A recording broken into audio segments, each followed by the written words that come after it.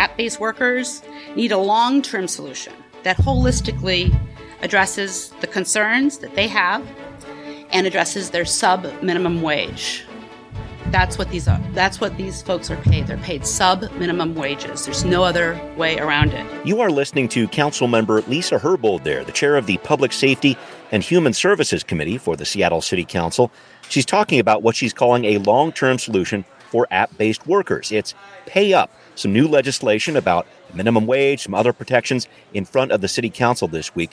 How might that affect our local economy? And while we're talking about money, will hiring bonuses really attract more officers to the SPD? Plus, what has Bruce Harrell accomplished as mayor in his first 100 days? Well, we're talking about all that and more this week on Seattle News, Views, and Brews, your coffee break political podcast. I'm Brian Callanan. I'm a host on Seattle Channel. The views expressed here are my own, and I'm joined by none other than David Crowan of the Seattle Times. There he is. And David, you're living up to your billing as a transportation reporter because now you're in the car. You're all over the place, man. I hope you're getting through traffic okay. Yeah. And I'm, as a disclaimer, I'm not driving while I do this. Very important. He's in the passenger seat. Car. Thank you. Good. All right. Stay safe, and stay with me, buddy. We'll keep on rolling here. Thank you always, David, for joining me. Really appreciate it, man. And thanks to everybody listening. If you do listen, please do take the next step. Become a patron. Support Seattle News, Views, and Brews on Patreon. At the $10 level, you can get your very own and your highly sought-after Seattle News, Views, and Brews coffee mug. We will also feature your mug on the program. A mugshot of the week. And this week, in mid-April, here it goes to Ellen, who sends in this beautiful shot of a steaming cup of something on top of her morning paper there. Ellen, thank you for sending in your support. Thank you for sending in this photo, too. So please, if you're listening, you want to be cool like Ellen, support this podcast on Patreon. We're on Converge Media, too. The video version of this podcast airs on Converge Wednesday nights at 7. All right, let's get rolling with right here, right now. Well, we are delving into the City Council's many agendas this week. A few items on the Public Safety and Human Services Committee are setting up some major policy decisions for the council ahead. One of them is this Pay Up program that we heard Councilmember Herbold talking about at the top of our show, requiring a minimum wage, some other protections like mandatory bathroom breaks, a few other things for app-based workers in Seattle. So just an overview of this to start off, David. I thought it was very interesting in the press conference about this last week that Andrew Lewis, who is the council member who's co-sponsoring this with Herbold, he framed this as, this is the future of work. We have more than 40,000 people in Seattle who are app-based workers, but because they are independent contractors, they don't get the same protections that employees take for granted, like minimum wage. So, David, council members Lewis and Herbold say the pressure of this growing app-based economy means the city really has to act for these workers who deliver food or groceries out there. How do you look at the framing of that from their perspective? Yeah, I mean, I think it's a framing that we're hearing across the country. Especially during the pandemic, I think the fact that when there was the downturn and a lot of layoffs across industries, and it really landed hard on app-based workers. A lot of a lot of guidelines changed to give those app-based workers access to unemployment, in Washington and things like that. And I think that period really drove home the fact that these workers are kind of living without a safety net, that there's not a lot underneath them. And then simultaneously, I think it sort of showed, laid a foundation for what it might look like to kind of fold app-based workers into kind of a more, a relationship that looks a little bit more like an employer-employee relationship, or at least kind of some of the state benefits that employees are guaranteed. And so, it's a conversation we're seeing statewide or, countrywide. The question, and we heard this come up at the state level with the Uber Lyft legislation, is are local jurisdictions or state government, are they going to fight for just kind of improving the conditions as is, but basically keeping the status quo of independent contractor in place? Or are we going to see a sort of larger shift towards making these workers employees? So far, the latter has not gotten off the ground. That hasn't worked in California, at the state level. That the Uber Lyft legislation kind of defines them as independent contractors. And so, I think this is a kind of a logical step in the priorities that the Seattle City Council has made clear that they want to address. Agreed. And I just wanted to make clear here, folks, that this legislation we're talking about here, Pay Up, does not cover Uber and Lyft drivers specifically. The transportation network companies, taxi drivers, they're not part of this. As David was alluding to, the city has already established a minimum wage setup for TNCs, and the state just passed this measure this past session, guaranteeing a minimum wage for drivers in cities outside of Seattle, though that wage is a little bit lower. I'm just looking at Pay Up here, David. With this, plenty of critical comments about this plan already, as you might expect from DoorDash, Drive Forward Washington, which is an advocacy group that gets funding from Uber, though both of these, as I understand it from Councilmember Herbold's office, have been part of this discussion with the city. They've been talking about this for the past 12 months plus. I'm just trying to think about these big tech companies, David, who disrupt so many different things. Where do you see them pushing back, or what's the next shoe to drop from companies like Uber Eats or DoorDash? Do they try to challenge the city legislation somehow, or what do you think? Yeah, I don't know. I mean, all I can kind of go off is what, the precedent that Uber and Lyft have set, which is they've basically gotten to a point where they are okay with setting minimum wages. They're okay with certain, maybe a little more access to unemployment insurance or L&I. Again, they're okay with kind of expanding guaranteed benefits to people, but they are not okay with defining the drivers as employees. And so I expect, and I think part of that is, I'm sure they would love it to just go unregulated in perpetuity, but they I think recognize that is not going to happen, that there are enough efforts across the country trying to regulate app-based companies that I think at least with Uber and Lyft, they've kind of gotten to this point where here's what we can live with and here's what we can't live with. Right. And I imagine that we would see something kind of similar with these other efforts as it kind of expands beyond Uber and Lyft is we'll see these companies kind of draw really bright red lines and sort of be willing to work with local governments on certain things. But then, the second that red line is perceived as crossed, they're going to dump hundreds of millions of dollars in trying to defeat it. And that's what Uber and Lyft have done so far. Right. It could be very interesting. This could be the type of situation where the city passes something and then indeed it does head up to the state level and there's another piece of legislation like we saw last year. But this is going to be very interesting. I know that Councilmember Herbold is going to have this in committee for a few different weeks, hoping to get it in front of the full council in May. So we'll keep an eye on that one for sure. I wanted to talk about another thing that's happening in the Public Safety and Human Services Committee this week. Hiring bonuses here. Talking about this not just for Seattle Police, as we discussed over the past couple of weeks, David, but for many other critical positions for the city. Electrical workers, carpenters, IT programmers. Again, Councilmember Herbold talking about this, pushing for this, making the point that other departments at the city level have been losing people too, not just the SPD. And David, I thought this was interesting. The report that I saw from the city seemed to show that these hiring bonuses, which were in place for Seattle Police during the end of last year, didn't have much of an effect in terms of increasing numbers. They did help out a little bit, it sounds like, with the new CSCC, the Community Safety and Communication Center, which takes in 911 calls.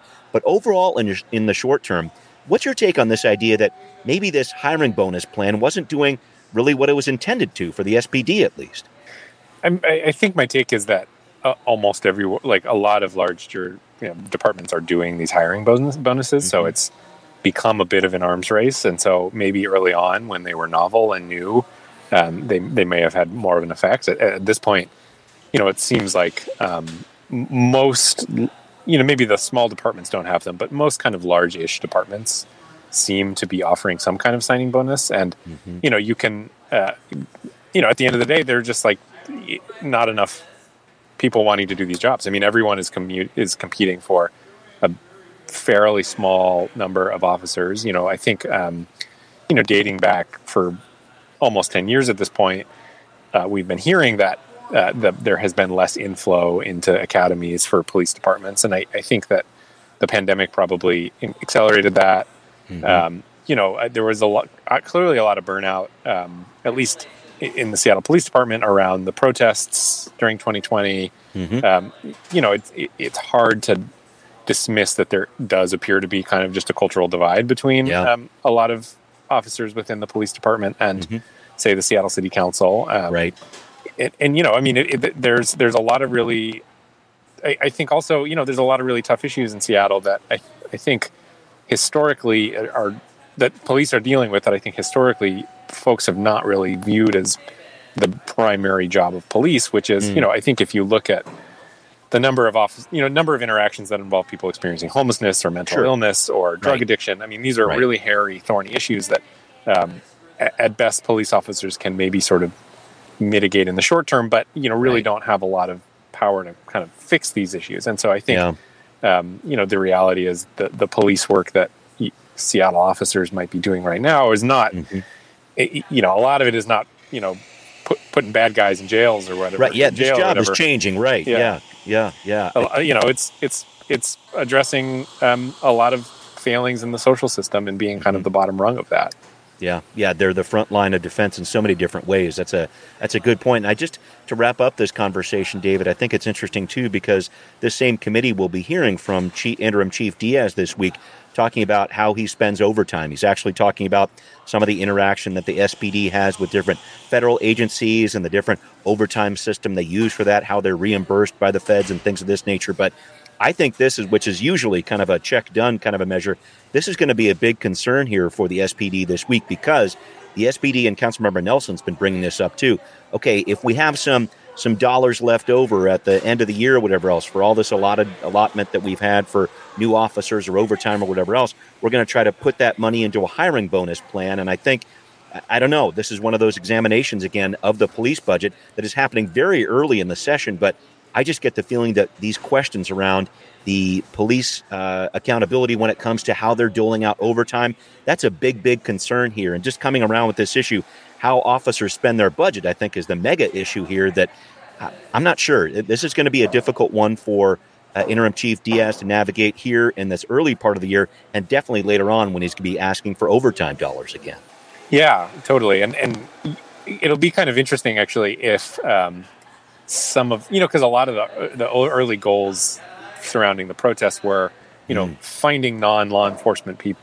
What jobs do police not need to be doing? Yes, right. And how can we bring in, non-armed people to do some of these jobs that police are currently doing? And that was seen as sort of in some ways kind of an advocacy reform effort. But it'll be interesting to see if that starts to come about, not so much out of a place of motivation, to reform, but out of necessity. If there are not enough officers to cover what the police department has typically covered, it would be interesting to see if maybe some of these things that officers used to do will start kind of moving towards, other, maybe traffic enforcement will become less of a priority. And, we've seen that across the state. Yeah. Traffic enforcement is down. And so maybe you bring on non-armed people to do some traffic related stuff or, what. So suddenly the conversation that what I think was being pushed by protesters in 2020 starts to sound a little more practical when you just don't have enough officers to do everything. Yeah, well, great point there. We're going to see how that one plays out. But again, a discussion about overtime in front of the city council this week for the SPD and a whole lot more happening there. So David, thanks for the back and forth. All right, so up next, we just passed day 100 of the Bruce Harrell administration. What has been accomplished and what campaign promises have not yet been fulfilled? We're going to break it down on Now Hear This. Well, this week, Mayor Bruce Harrell passes the 100-day threshold of his time in office, and it's been busy. So, what has he accomplished? Where has he fallen short? I'm going to play for you a clip from the debate I moderated between Bruce Harrell and Lorena Gonzalez when they were both still candidates last September on Seattle Channel. I asked him the question about why he was running, and I'd like you to listen to the first thing he mentions here. Quite candidly, to solve homelessness is one of my first charges. That I think that the city is sort of starving for that kind of effective leadership coming from City Hall. And I say City Hall not to point fingers at the mayor, the city council, the city attorney, that I think that the city wants, the people want to see a well-functioning machine. And I think the kind of decisive and strong and effective leadership from the mayor's office will sort of lead the way. So, David, I know it takes longer than 100 days. It's a pretty arbitrary length of time that a lot of newspapers and TV stations have looked at. But Mayor Harrell was talking about solving homelessness in that soundbite. Are we getting there is my big question, because I think about your colleague, Sarah Grace Taylor at the Seattle Times. She contrasted Harrell's leadership with former Mayor Durkins, who called herself the impatient mayor when she took office here. How would you characterize Mayor Harrell's approach to the job? Has he been impatient, too patient, especially when it comes to responding to homelessness? Yeah, so, I mean, from the outside, as somebody who's not covering City Hall, I did, I've kind of had this feeling that we're not seeing, necessarily a huge flurry of activity early on. It's not like, we're seeing major promises of huge amounts of dollars or something. But it was kind of felt that way from the outside, and I wasn't sure. Maybe I was missing something, but I thought it was interesting in Sarah Grace's piece how he kind of actually owned up to that. He said, I've really been spending my first 100 days kind of assessing, trying to figure out the hand I've been dealt. He keeps talking, for everything he said in the campaign about not pointing fingers, he seems to be talking about the hand he's been dealt quite a bit. Sure. Even if he's not naming specific people. But, I thought that was pretty fascinating that he is owning up to the fact that he is still kind of setting the table in a lot of ways. And, as Sarah Grace pointed out, even if you just look at staffing in the city, there's still a huge number of interim directors. We only heard, I think last week, the search committee to find a new SDOT director. So it doesn't, again, it's hard to get context on these things because they only happen every 4 years. So you kind of forget a little bit how it was 4 years ago. But it is interesting that we are not seeing, I think, the kind of cyclone of activity that you might at least expect from an early mayor, which isn't really a value judgment. I mean, maybe that's what it takes. Is he's sort of carefully plotting his course or what have you. But I don't know that he is coming across as the impatient mayor as Jenny Durkan liked to call herself. Right. And I think about that, too. I guess he has been active in some ways in that the amount of sweeps that the city has done over the past couple of months when he's been in office, that's definitely increased, about 30 of them in the first 100 days, which Sarah Grace pointed out as well. And I think looking at those homeless numbers, he was promising a lot of things on the campaign trail, like the first 1,000 units of housing would be available within the first 6 months of his tenure there, things of this nature. So he's talking about 2,000 units that would be built over the course of this year here. So I think he's trying to put some numbers together with housing specifically that are going to be really interesting to look at over the next couple months and year. And how he comes through on those promises, I think, is a big part of how his campaign, not his campaign or just his mayorship, will be measured. Absolutely. And that number 1,000, the candidates for mayor love that number 1,000. I think Jenny Durkan said the same. I think Ed Murray said 1,000. I remember, I remember talking to Sally Bagshaw. She said 1,000. And, so far, nobody has sort of hit that number in the way that they have promised. And so, maybe Bruce Harrell will be the first one, as long as I've been a reporter, to deliver on the promise to build 1,000 homes within X amount of time. But I'm not on the homelessness beat. I'm not on the city hall beat. So I haven't been tallying how many homes have been built, but I haven't seen or necessarily heard of the kind of levels that you would expect if you were trying to get to 1,000 in 6 months. Right. And it sounds like even talking with Sarah Grace, she wasn't entirely clear that where that 1,000 would be accounted for either. So a lot of different reckoning happening there. And I guess just to wrap up this discussion, David, expectations for the next 100 days. I guess looking at a new interim chief of police and trying to figure out a permanent replacement there, looking at a new SDOT director and kind of working through there. There's some big decisions that are coming up in the next 3 months if you want to look out that far again. Yeah, and it's hard to, I think when you talk to staff in these departments, it's really hard to commit to a vision, I suppose, if you want to get a little cliche about it, which is when they don't know who their next boss is going to be. Right. And so it's not a sexy thing, but I do think at least to kind of win the buy-in of staff, it is genuinely helpful for them to know who their boss is going to be for at least the next 4 years or, somewhere close to that. And I can't remember the exact tally. I think last time I checked, it was 15 departments had interim directors. So it's, in addition to police and transportation, which are probably the big ones at this point, there's a lot of other departments that people don't think about as much that have these. So interim directors. So, I think the mayor can be a visionary on the one hand, but on the other hand, their job is to be the chief bureaucrat, which is and to make sure the city actually runs. And so, I would think that the next 6 months, or the next 100 days rather, Mayor Harrell would be putting a lot of effort into filling those jobs and kind of putting together his cabinet, because he doesn't really have a cabinet yet. He has interim directors, and that for as qualified and skilled as they may be, it's not the same thing as having a permanent appointed director. Very true. Very true. Some big choices ahead there. Well, I wanted to catch our listeners up on another topic here, David, and get your input on it, because this week, at the county level, the 3 candidates for King County Sheriff who will be selected by the King County Executive, not voted in by the people, we're going to hear a lot more about them in local media this week. They were introduced by the county executive last week. You will remember, folks, we voted in King County 2020 to make this change so that this is an appointed position. So the 3 candidates are Patty Cole Tyndall. She's now serving as interim sheriff. You have Charles Kimball. He's a police chief from Killeen, Texas. And Reginald Moorman, a major in the Atlanta Police Department. All people of color here. And David, it was interesting to me to see that Patty Tyndall Cole, who, when she was named interim sheriff, said she was not going for the permanent job. Now, apparently she is. Apparently Dow Constantine is welcoming that. It's a little bit of a twist to this runoff that's ahead.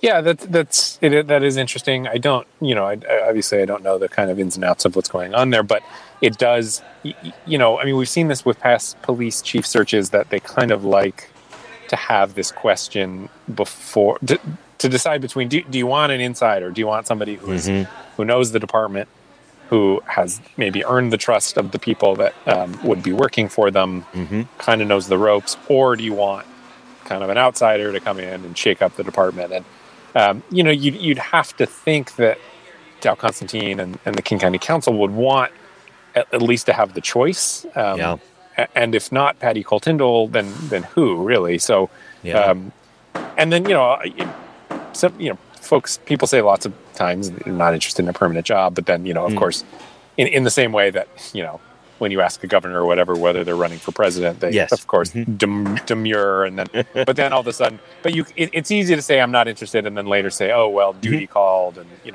I want to be of service or whatever. So, wouldn't read too much into the early statements about not being interested, but even Tom Brady said he was going to retire. Exactly. But you settle in, and maybe you think, well, hey, maybe I'm not so bad at this, and I can see myself doing this for a few years, and oh, by the way, the pay's pretty good too. But. Well, and I just look at this. It's interesting to me to think about the fact that, David, 2 of the top cops, if you will, in our region are going to be, I guess, maybe not entirely new to the job, but they're going to be new as chiefs or new as sheriff in that role. When you think about interim chief Adrian Diaz, when you think about the interim role that Patty Tyndall Cole has on her, looking at that, I don't know if that means instability, but it certainly means a new chapter for the Seattle Police Department and the King County Sheriff's Department, I suppose.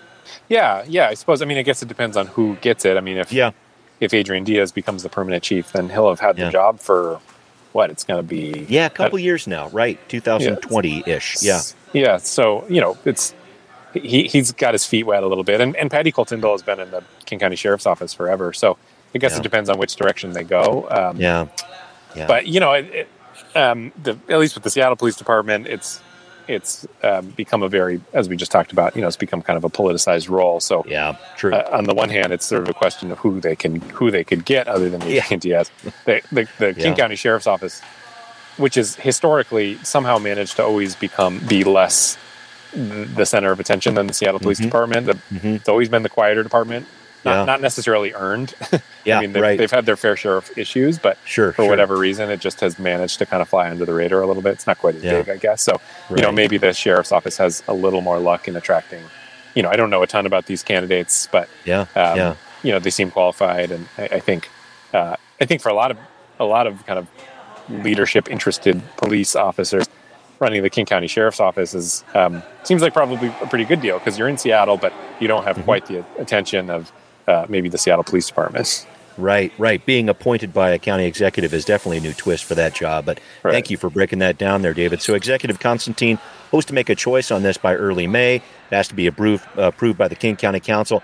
Then keep an eye out for 2 public forums, April 18th and the 21st, where you're going to hear from all 3 candidates. All right, well, up next, David's serving up some good news for people who like to enjoy a beer, maybe some popcorn on that ferry ride home. Ahoy there! It's a report from the galleys ahead on Transportation Talk. Well, David, at long last, following up on a story you mentioned a couple weeks ago, it looks like food service is slowly but surely returning to the state ferry system. What's going on? Yeah, I mean, this is far from the most important thing happening in the world, but yet it is, and yet it feels sometimes like the most important thing in the world. I mean, of course, the galley and the ferry shut down around the pandemic. They haven't returned. But they're going to be returning as early as this week, which is, I think there's something to, I mean, for me, as somebody who grew up on Bainbridge Island, the galley kind of represents normalcy in a lot of ways. I'm going to get kind of deeper than I probably should on this, which is, you go to work, you commute into work, and then you get on the ferry and you sit down and you drink a beer and you kind of relax from the end of the day. And so I think kind of bringing that back implies some sense of kind of actually getting back to the way things used to be. That said, it's going to be hard to forget the fact that your ferry's probably 35 minutes late and there's only one of them. And at least on the Seattle-Bainbridge route, only one of the two boats is going to actually have a galley, so you might get unlucky anyway. A lot of asterisks to this, but yes. It is my favorite place in the world, I think, to sit and drink a beer, because you just sit there and you've got 35 minutes. It's the perfect amount of time, and you look out the window, and it's great. So it is a calming and relaxing thing. I've been there myself, man. And I appreciate you saying that. In terms of getting back to normal, I wanted to make sure we wrapped up with this whole wonderful news that baseball season has begun. And with it, the Mariners, a fairly successful start with the weekend in Minnesota, weekend plus. We got a game today as well here, so we got to keep an eye on that. A couple of nice wins here, but very close in this opening series of the season. But it looks like getting back to normal. We're talking about some cardiac kids yet again here, on pace to win a lot of games, but they're going to be really, really close. This whole run differential thing is so fascinating to watch here. The Mariners are agonizing sometimes to watch in the late innings. Yeah, I did. I mean, obviously, talking about what they're on pace to do is a joke at this point in the season. Yes. They won their first two games by one run and then lost their third game by 6 runs or 4 runs, or I think it was. I think it was 6 runs, which is like classic. So they're 2-1, which is great, but they're at a -4 run differential. So kind of picking up where they left off. Yeah. Winning 100 games and not having the run support to do it. We'll see how it goes. And I can't wait to hit a game with you, man. It's going to happen sometime, some way. And as always, I appreciate you joining me, sir. Thanks. Thank you. Cool. All right. Well, thanks to everybody who's listening out there at Seattle News, Views, and Brews, where you can always find out what's brewing in local politics. This podcast is available on all major platforms. And once again, if you are a listener, please do support the show on Patreon. It would be greatly, greatly appreciated. Much thanks also for watching us on Converge Media as well. We will see you next time. Seattle News, Views, and Brews is an independent production of Callanan Media Services. Copyright 2022.